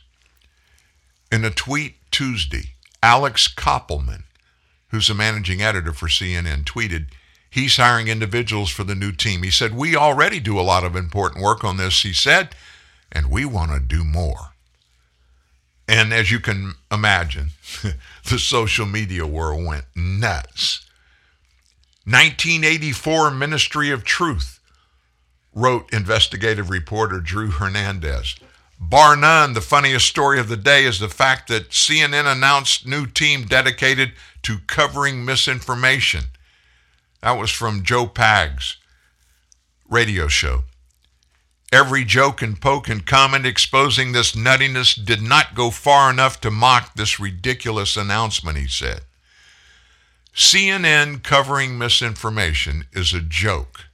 That came from Turning Point USA. Just read the report that CNN is launching a show dedicated to misinformation. It's called CNN. This is laughable, wrote former judge Alex Ferrer. If you're going to cover CNN misinformation, you might want to hire 30. Will this replace the many teams that CNN has to create misinformation? Asked Dan Gaynor of the Media Research Center. This is rather surprising. You don't normally hear of left-wing networks hiring staff to call out its fellow anchors, reporters, and analysts for spreading nonsense. That came from talk show Jason Rantz. Kudos to CNN for finally looking in the mirror to call out their misinformation and disingenuous takes, he added. Along with NBC, The New Yorker, The Atlantic, and New York Times, ground zero for the insane Trump is Putin's blackmail pawn conspiracy theory. That was CNN. They were led around by CIA to spread the most unhinged conspiracy. That's from Glenn Greenwald. Now they really believe they fight rather than spread misinformation, he added. Are you going to recover the Steele dossier, Hunter's laptop, the Russian bounties, ISIS Air Force in Syria, and all the other tales and misinformation CNN told? It's funny, folks. You have these people, and there are a lot of horrible things about it, and I'm going to move on, but these are people that make 7 figures, $1 million and up. I mean, maybe one of those beat reporters, somebody out on the street, does regional work or whatever, may only make 400, 500, 600,000. But everybody that sits in a chair on television, they're 7 figures and higher. So how do you reconcile in your mind if you're that person? I'll give you an example. Joe Biden's White House press secretary, Jen Psaki. She worked at CNN before Joe Biden brought her into his camp. Before that, she worked in the Obama State Department. She was actually the person at the podium for state briefings back then. That was my first introduction to her, and I thought she was an empty suit the first time I saw her run a press conference. They considered themselves to be the very beginning of knowledge and truthful information, even when they know what they're saying is a lie. Somehow in their minds, even everybody at CNN, this is the only way you can reconcile the attack that they make over and over and over again against anything and everything that, and anybody that think differently from them. They don't care if what they're saying is right. All they care is making people accept the fact that they are the only ones. They have the total control over what is right, truthful, and what should be said about anything and everything they report on. They start there. They don't start with the story. They start with the political narrative that they must adopt on everything, and they push down from there what they're going to say or what they're going to write. People live in that world. Can you imagine how horrible and all over the place their personal lives must be if that is their approach in the jobs they work in? But it is. MSNBC's just as bad. Have you heard the latest from host Joy Reid on her show, The Readout? Here's what she said yesterday. President Biden's Infrastructure Investments and Jobs Act, she called it a white guy employment act.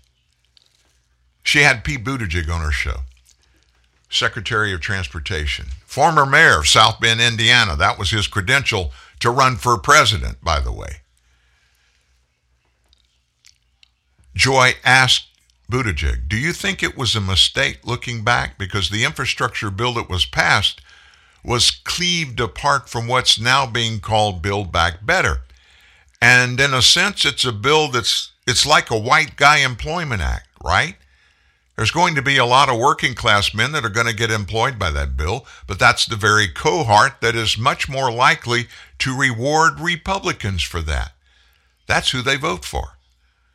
Most working class white guys vote Republican, she said. Meanwhile, all the stuff for the women, for moms, for people who need child care, for people of color, that's going to affect climate, which young people really care about, you know. Extending the child tax credit, all the stuff that helps families and women and younger people and people with college debt, all that got dropped. Do you think it was a mistake to split those bills? Buttigieg said no, and I want to challenge the idea that this is a bill that only benefits one part of the population. I get where you're coming from and what you're saying, but look, something like the investment is in transit. You know, it's Americans of color, commuters of color who are most likely to depend on that. You look at the jobs we're creating, and yeah, they have been traditionally white and male, but it doesn't have to stay that way. In other words, what Buttigieg is doing, he's bowing at the altar of media sycophants. He would never get in Joy Reid's face and disagree with her on a show. A good Democrat from the Joe Biden administration is the same way. Why? Because those are the people that sell your goods and labor and everything that you have to the American people, so you've got to keep them in your camp. It's all about symbolism, no substance, folks.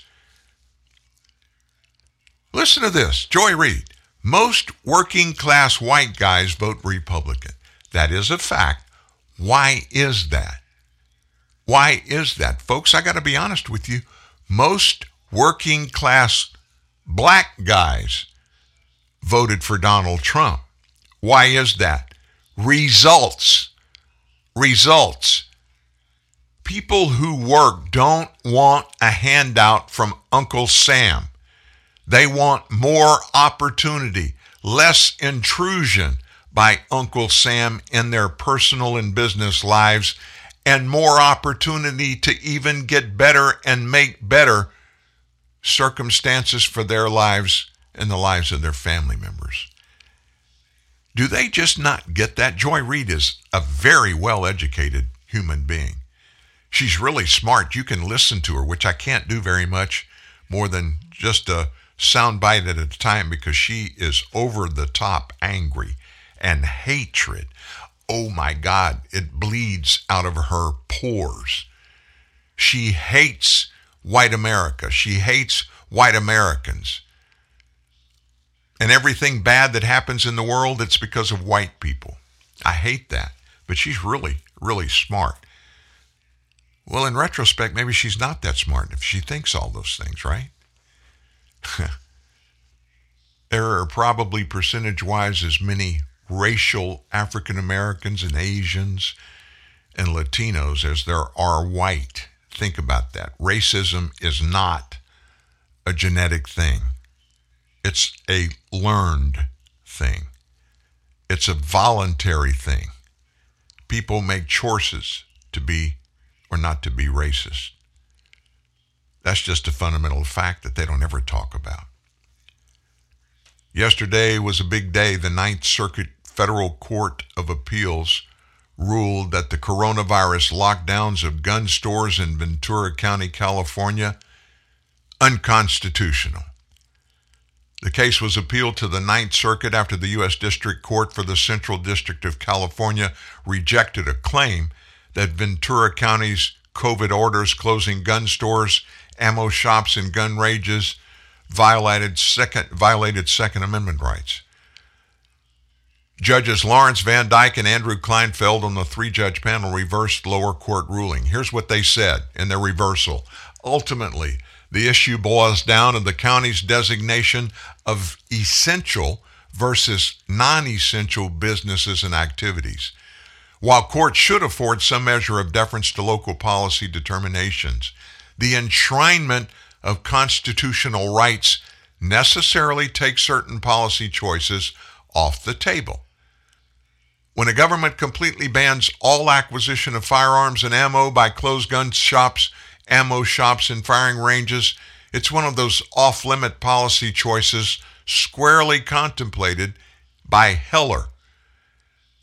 The orders cannot satisfy strict scrutiny. The judges also said not only did appellees fail to provide any evidence or explanation that suggests that gun shops, ammo shops, firing ranges posed a greater risk of spreading COVID than other businesses deemed essential, but they also failed to provide evidence that they considered less restrictive alternatives for the general public. Judge Ryan Nelson was the panel's dissenting vote. Another victory, small, but still a victory for the Second Amendment. We're going to take our final break. After the break, I'm going to give you a story of, you're not going to believe this. A woman went toe-to-toe with a major hospital to save her husband's life. Why? Her husband was in the hospital on a ventilator, and the hospital threatened to pull the plug. She went to court, and she stopped it. That story's up next. It's a heart-render. You're going to like it. It's a good story. Real truth, real news. TNN, the Truth News Network. The new Amazon Echo has everyone asking Alexa for help. Alexa, what time is it? What the hell is wrong with this blasted thing? Amanda! But the latest technology isn't always easy to use for people of a certain age. These kids done bought me a busted machine again. Odessa! That's why Amazon partnered with AARP to present the new Amazon Echo Silver, the only smart speaker device designed specifically to be used by the greatest generation. It's super loud and responds to any name even remotely close to Alexa, so they can find out the weather. Allegra, what is the weather outside? It is 74 degrees and sunny. Huh? It is 74 degrees and sunny. Where? Outside. What about it? The temperature outside is 74 degrees and sunny. I don't know about that. The latest in sports. Clarissa, how many did old Satchel strike out last night? Satchel Paige died in 1982. How many he get? Satchel Paige is dead. He what now? Died. Who did? Satchel Paige. I don't know about that. Even local news and pop culture. Anita, what them boys up to across the street? They are just playing. They what now? They are just playing. You say they just playing now? Yes, they are just playing. I don't know about that. Pair it to smart devices like your thermostat. Alessandra, turn the heat up. The room is already 100 degrees. Are you trying to kill me, Alize? The new Amazon Echo Silver plays all the music they loved when they were young. Angela, play black jazz. Playing jazz.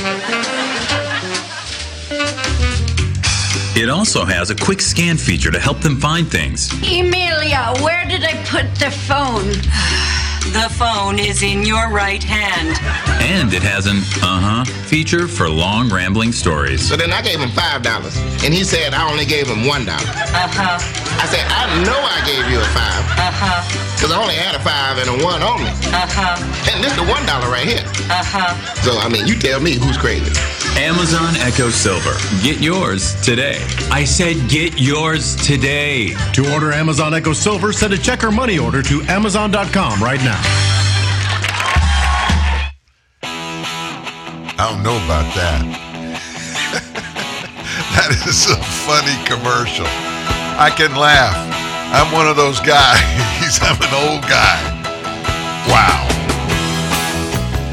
Hey, listen. There are a lot of bad stories coming out of our COVID world that we'll never hear the details of.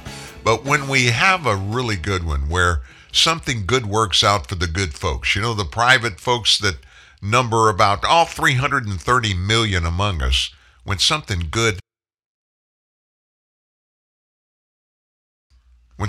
happens for those folks, it's easy to get excited about. Such is the case with a husband and wife up north. Sentiments expressed in random phone calls for a lady named Ann Quinner as her husband Scott lay in a hospital bed breathing through a ventilator range from "I hope your husband dies of vegetable," followed by a litter of profanity, to "he should have taken the vaccine, I hope he dies," before hanging up. Not the traditional hallmark expressions for somebody to get well in the hospital. Quiner said it was a feeling shared among some of the doctors even at Mercy Hospital in Coon Rapids, Minnesota, where Scott had been in the hospital for COVID-19 complications since November.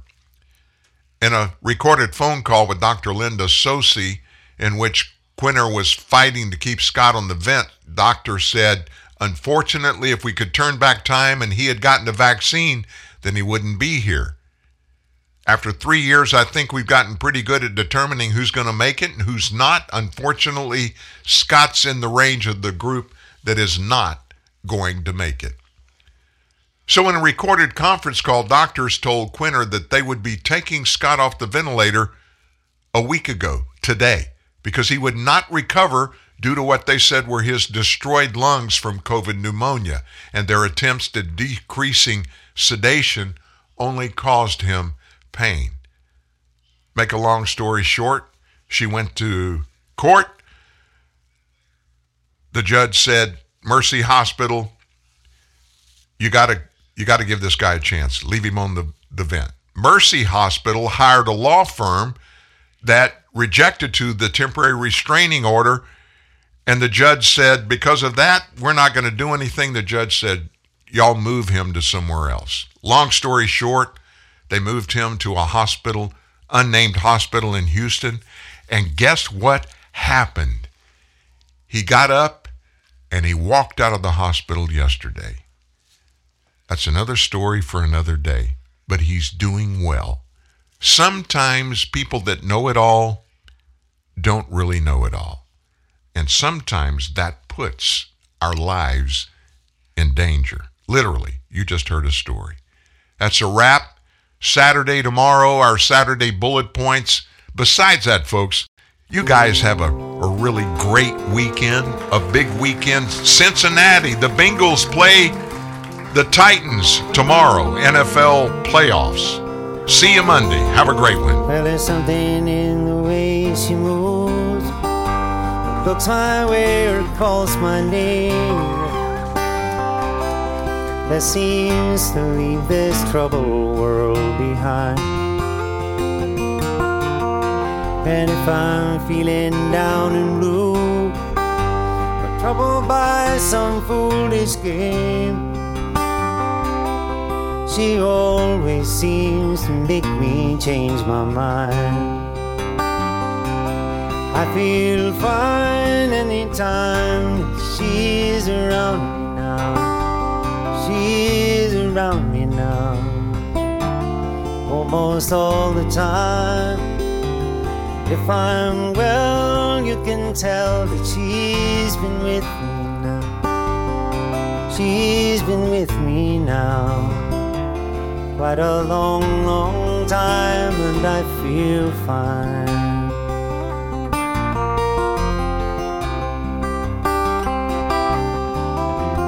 Every now and then the things that I lean on, they lose their meaning, and I find myself careening into places where I should never let me go.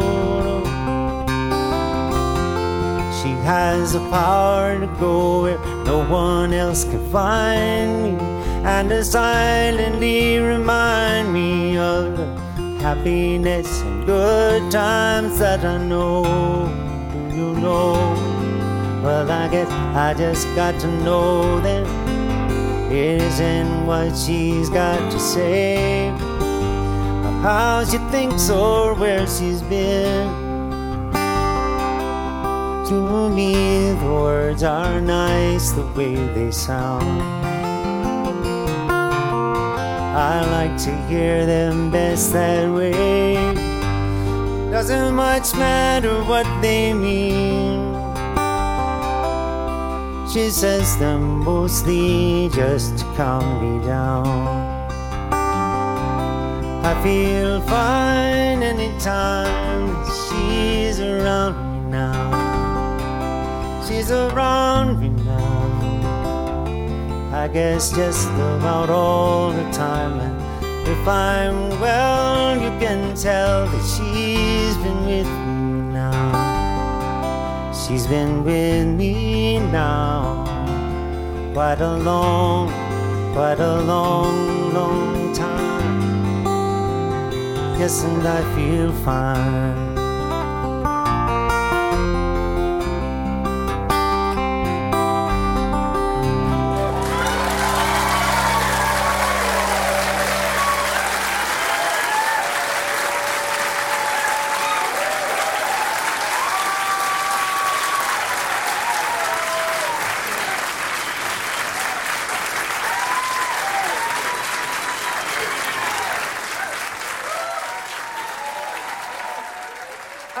This next song was actually sort of my beginning.